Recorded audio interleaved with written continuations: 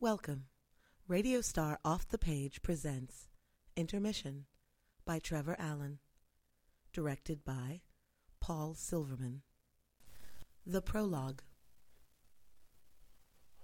Walter Plinge, a fictitious name used on English playbills to conceal a doubling of parts, particularly in Shakespearean roles. The American equivalent being George Spelvin, a stage name used to cover doubling. It is estimated that George Spelvin or his relatives have figured in more than 10,000 Broadway performances since his debut. The name has also been applied theatrically to dead bodies, dolls, and animal actors. Walter Plinge still makes an occasional appearance in London and provincial cast lists, but his name was never used as Spelvin's was. For dogs. Or babies. At Rise, lights up quickly to taped applause. The set is revealed briefly in tableau, the drawing room of a Victorian manor house, or a grotesque approximation of one, complete with antiques, potted palm tree, and an ugly but functional sideboard. Up center there are two dead bodies lying in pools of blood. Down right and down left, the lights dim to black as the scrim curtain is lowered for the end of Act 1. The music for the intermission begins playing rather moodily in the background, amid the tape sounds of audience white noise. The work lights come up as the announcement is heard over the PA system. There will be a 15-minute intermission before the beginning of Act 2. Refreshments are available in the lobby. 15 minutes, everyone. 15 till go. Check your props. Smoke them while you can. And would somebody please wake up Spelvin? One of the seemingly dead bodies stirs and stands. Walter brushes himself off. He is in his 30s, balding, and very self-consciously English. Noticing that the other corpse, George, is snoring rather loudly, he goes to the sideboard up center, picks up a full glass of water, and crosses to stand just above George. He takes a small sip and proceeds to pour the rest over George's head. George is in his late 20s, an American, and by now quite awake. What? Hello, George. Curtain call? Intermission. Why am I moist? Have a nice nap. Unless my hair was on fire, you're a dead man, Plinge. You were snoring again, George. I'm sorry, Walter. Was I keeping you awake? The AD wanted you up. What for? The neighbors were complaining. I've got to go. Where? The John. There's something I really must speak with you about. Can it wait? No, I'm afraid it can't. Well, neither can I. It's about your acting. For God's sake, it's closing night. Is that why you're drunk? Lightly lubricated. Celebrating? It helps me stay in character. You reek. I'm dead. I'm supposed to. You look it. Rough day? I've got to take a leak. Too late. You know the rules. No mingling with the patrons. The gents must be full of them by now. Blue-haired bastards. You could always use them. I'd rather burst than use that dungeon they call a dressing room. You should have gone before. I did. Twice. Then you shouldn't have brought your large flask. Any left? The ogre confiscated it during fight call. Pity. I could have done with a stiff drink. I just happened to have a spare. Careful. You're pissed. Don't say that word. Just think of something else. My lines, perhaps? The cast party, huh? Cheers. After the strike, 1 or 2 in the morning, easy. It won't take that long, will it? I mean, there's not that much to clear up, is there? Some furniture, a few flats. All the rest is bound for Mrs. Bunk's antique shop, including that thing. A survivor from her Mr. Roberts the Musical fiasco. That plant has probably been in more shows than you and I put together. Well, I've got to give her credit. At least she recycles. It's not real, is it? No. It's an old studio prop she picked up around the time they began making talkies. You know, legend has it that Valentino once... What the hell are you doing? Obeying the call of nature. On stage? On her palm? I don't think I could reach the roses. You are truly crass, aren't you? Now that you're finished, I have something to tell you. What? Your fly's unzipped. Is that all? You're pulling focus again. How? Dead men don't snore. I see. I don't mind it so much. But it is a bit distracting, you understand. To who? Well, the audience for a start. Both of them. The one on the right was asleep before I was. The house isn't that bad, is it? The house? No, the house is fine, just not many people in it. How would you know? I've got eyes. You mean you peek? Don't you? I never break the fourth wall. I don't either. I just sort of look, you know? And count. Yeah. Bit like counting sheep, though. Sends me right off to sleep. Yes, and your snoring throws off the inspector's timing. What timing? Be that as it may, what happened with the gun? I always put it in a different pocket each night. Gives the old geezer a real sense of discovery when he finds it on me. Oh, brilliant. And tonight? Down the front of my pants. Are you trying to give him a heart attack? Nah, I knew he wouldn't find it. The mate sure did, though. She patted me down and pulled out my .38 special. It's only a .22. Whatever. So, why'd she scream? No underwear. You are a very sick man. What? I was in a hurry to get dressed. And why were you so late? Not telling. Gimme. I'm hurt. After all this time together, granted most of it was spent in a semi-catatonic state, I thought we trusted one another. About as far as I can urinate. Well? I was at a callback. Oh, is that all? And I was cast. Oh, hip hip. You're just jealous. Another horizontal roll. No, this time I'm a living, breathing Dog. human. That gets shot. Nope, no guns. Stabbed. No. Impaled. No. Garroted. No. What? Strangled. Oh, no. You do die, though, don't Don't you? we all? On stage or off? Oh, on. Definitely on. Death scene? Oh, yeah. Lines? Well, actually... It's a dumb show, isn't it? It's a very intelligent show. New or old? It's a classic. Not Shakespeare. Not just Shakespeare. Hamlet. Let me be the first to congratulate you. Third torchbearer from the left. How lovely for you. I'm playing the king, actually. The king? Well, a king. Which one? The player king. For a minute there, I thought you might be out of your depth. Meaning? Well, I'm sure you can handle this. It's just a short role, really over the top in a hideous death. It was written for you. There are no short roles, only short actors. You should be marvelous, then. It's a very important part. He furthers the plot, guides the main characters in the right direction. So does that mutt in Two Gents. Oh, but that's right.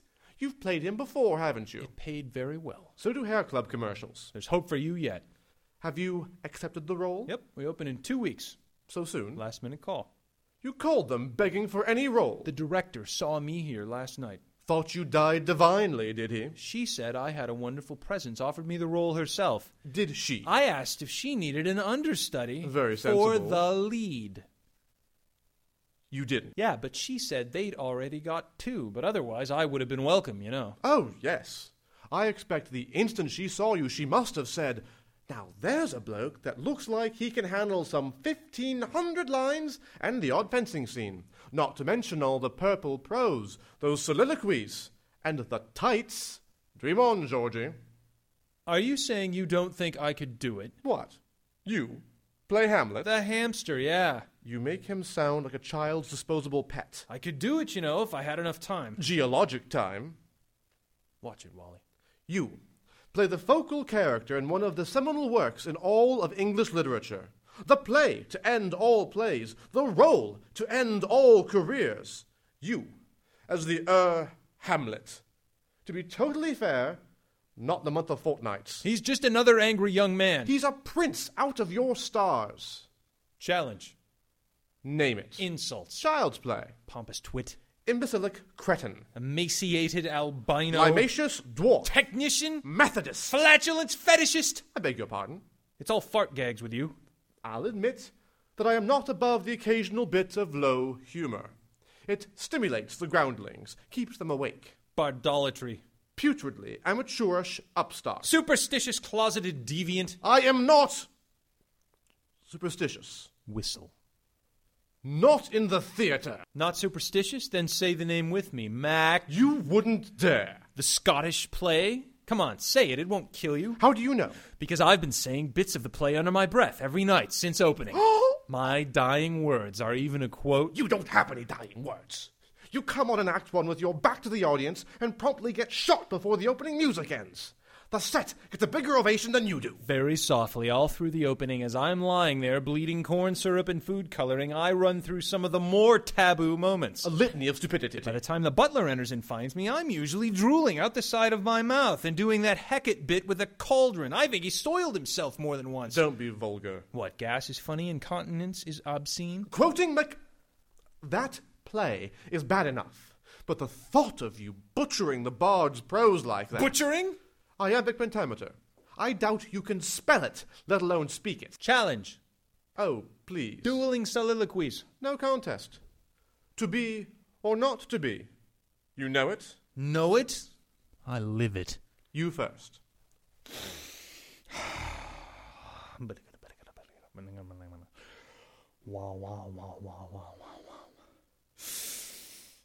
To be.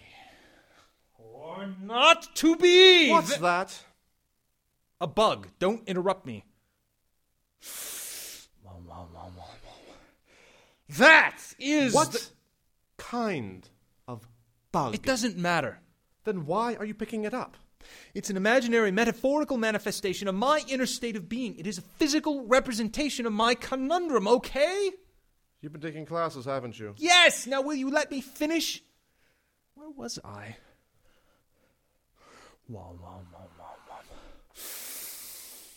To be or... So what you're saying, by introducing this arbitrary insect into the piece, is that deep down, underneath it all, Hamlet's feeling very...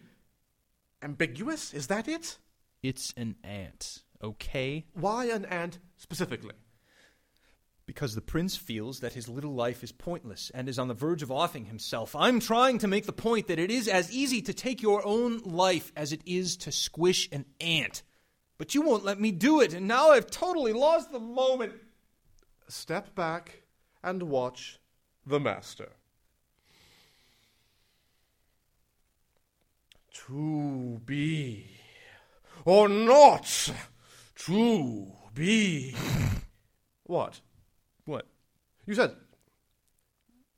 said something. No, just watching. You were reacting. No. Maybe unintentionally. I was thinking of something else. While I was acting. You hadn't really started yet. I most certainly had. Well, don't let me interrupt. I won't. That is the... What? What is it? It's just that... It's just what? Well, it's a bit much, isn't it? To what are you referring? The inside of the thigh approach? The what? I mean, you look so artificial. It's like watching a set piece. Not when seen within the overall arc of a production. Which production would this be, then? The Piccadilly Players present? Any hypothetical production that is in keeping with the author's original intent. Any without Americans would certainly qualify. Men in tights and boys in drag? Blasphemer! You wouldn't last one day in a real Elizabethan play. Ha! Just watch me. I'll send you some comps. You can't even fence, bug boy. I played pirates when I was a kid. Stage combat is a fine art. It takes years of tutelage. I'm sure I could pick it up. I was a grand champion at university. You don't just pick it up. Challenge. You can't be serious. You can't be that prissy.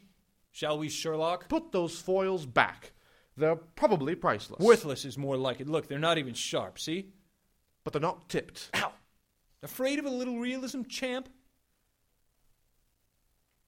The audience white noise is beginning to get louder as the music starts to swell. Places, please, for Act 2! But they'll be starting soon. Come on, you cowardly limey. Eat my steel. If that's the way you're going to be, lay on, MacDonald. Ow! Cry havoc and unleash the puppies of chaos. They fight, George swinging away wildly and Walter trying to defend himself. They lock foils, they separate, and then lunge simultaneously. They accidentally connect. The effect is that they have actually stabbed each other. There is a slight pause as they inspect their wounds. Then they simultaneously fall, dying, onto their original places, each trying to outdo the other for the honor of best death scene.